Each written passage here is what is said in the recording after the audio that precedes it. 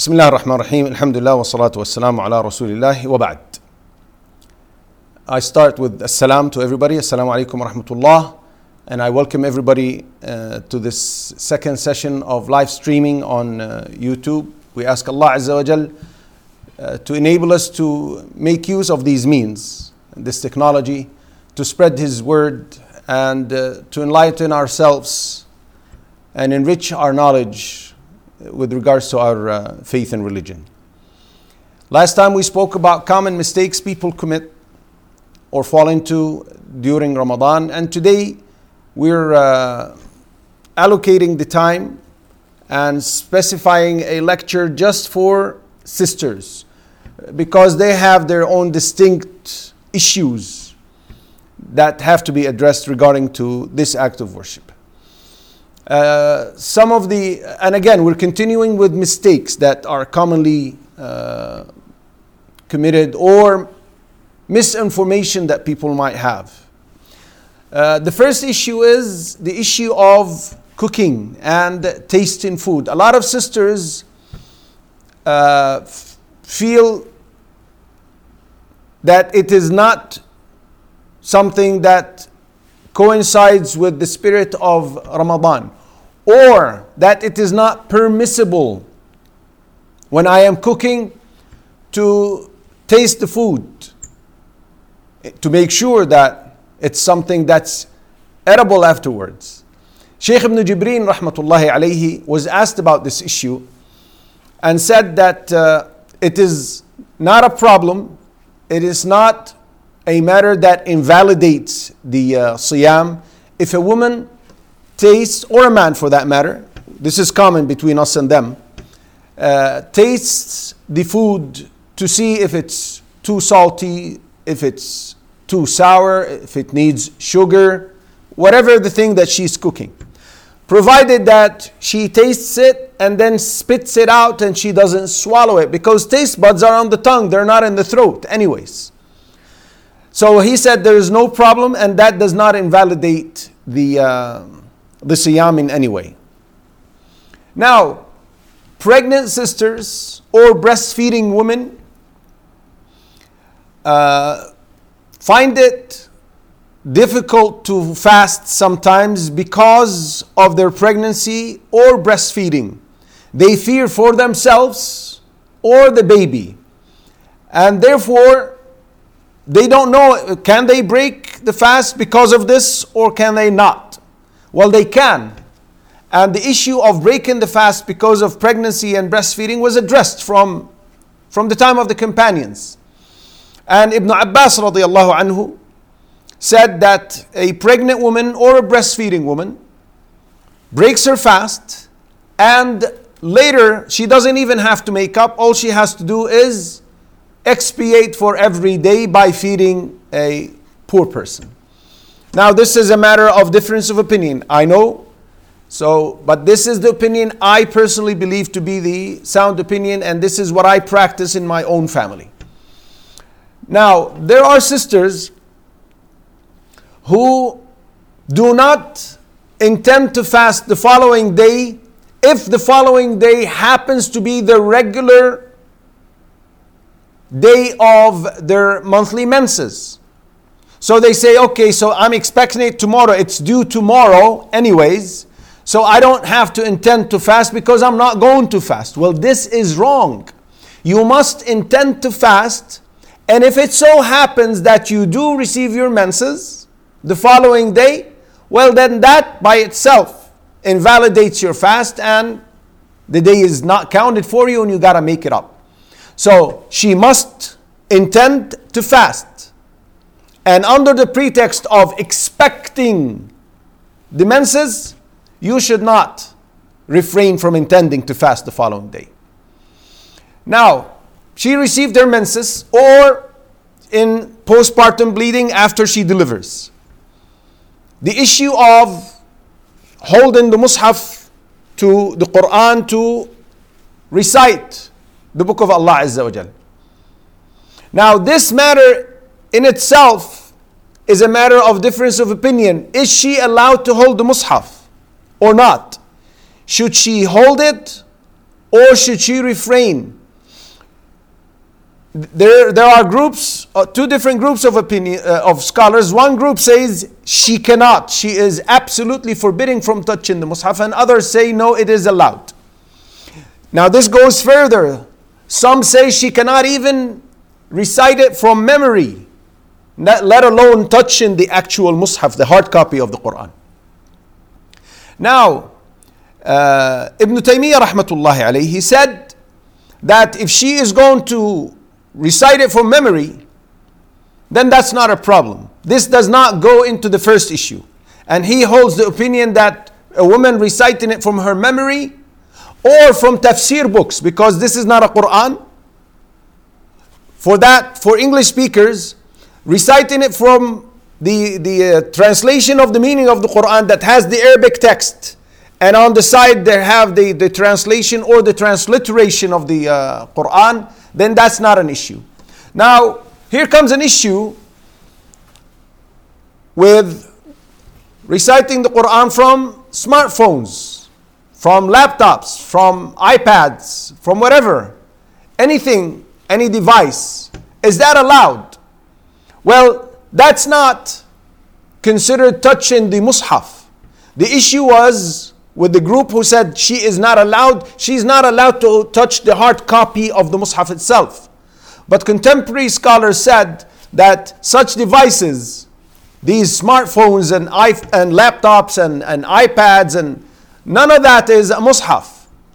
Some of them, I was discussing this issue with one of the scholars. He said these are digital. What you see on the screen is not the actual page. It's binary, the 0, 1, 1, 0, wherever these binary representations of this image. And therefore, a woman is allowed to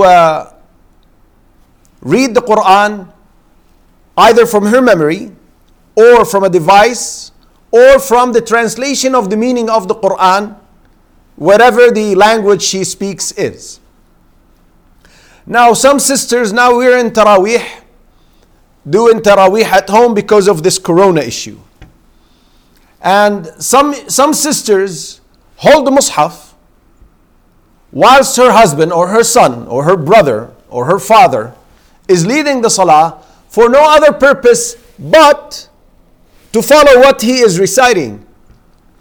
In other words, it's not that he says, well, I need someone to make sure that I don't make a mistake, and if I do, correct me.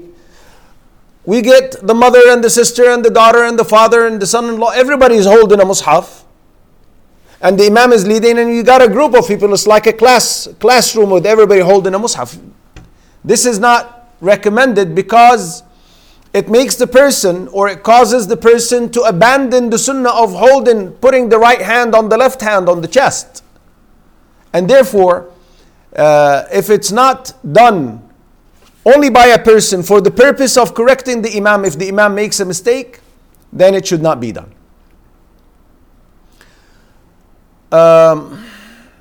Some sisters, when they receive their menses, they believe that since or postpartum bleeding, the nafas, they believe that then since I cannot fast and I cannot pray, then I cannot do anything else. And she refrains from everything else. You still can do a lot, sister. You can ask Allah, you can supplicate, you can mention Allah Azza wa Jal, and you can recite the Quran according to the opinion we stated earlier from a device, or you can do a lot. You can give charity. You can maintain ties with kinship. All of these are acts of worship that are commonly practiced by people who can fast and people who cannot fast for whatever reason, legitimate reason, they cannot fast. And therefore, don't refrain from everything and deprive yourself from a lot of good that can result from these other acts of worship. Now, some sisters start fasting because they're not sure. Now, it's the end of the period or the number of days that she's used to in her menses, and she's not sure if she has become pure and thus can needs to pray and fast or not. So she refrains from eating and drinking and starts intention of fasting without actually confirming that she is ritually pure.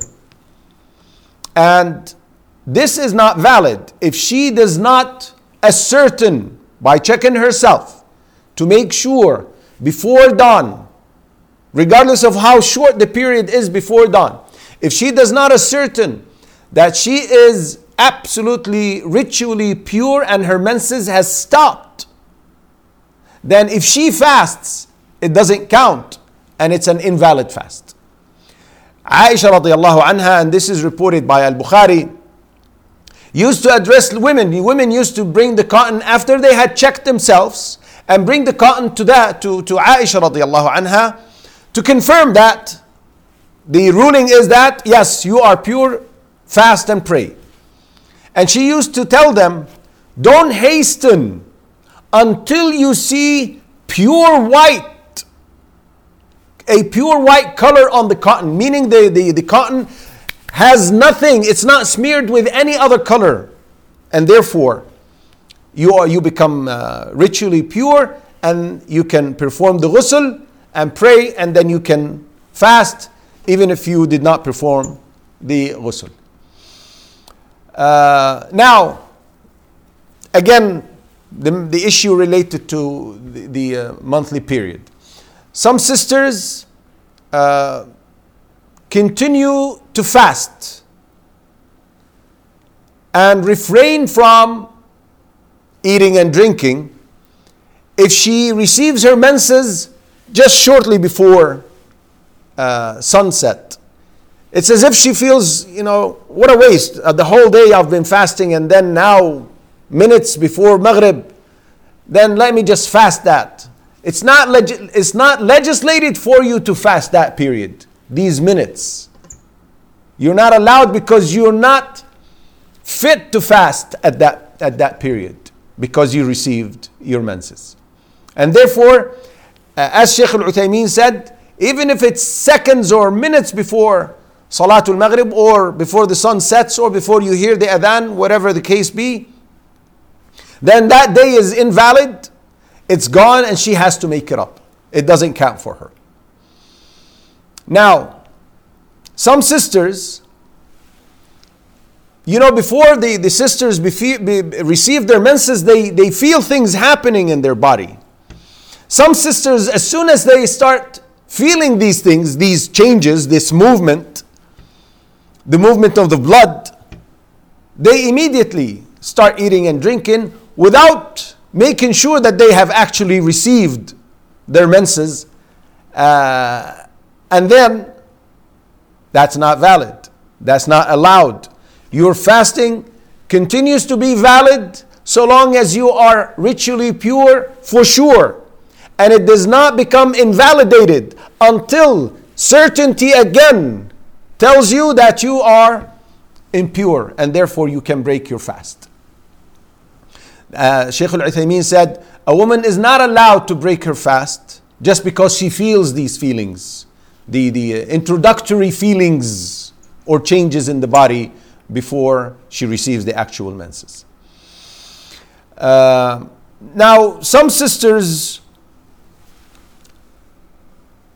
don't like to waste these days, or they feel that going through the menses of 4, 5, 7, 8, 10, some sisters have 14 days of menses. They don't want to lose that in Ramadan.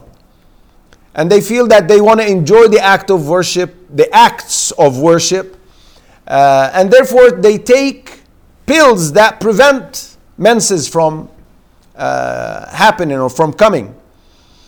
And some believe that this is not permissible. Shaykh Ibn Baz rahmatullah alayhi was asked this question, and he said there is nothing wrong in that.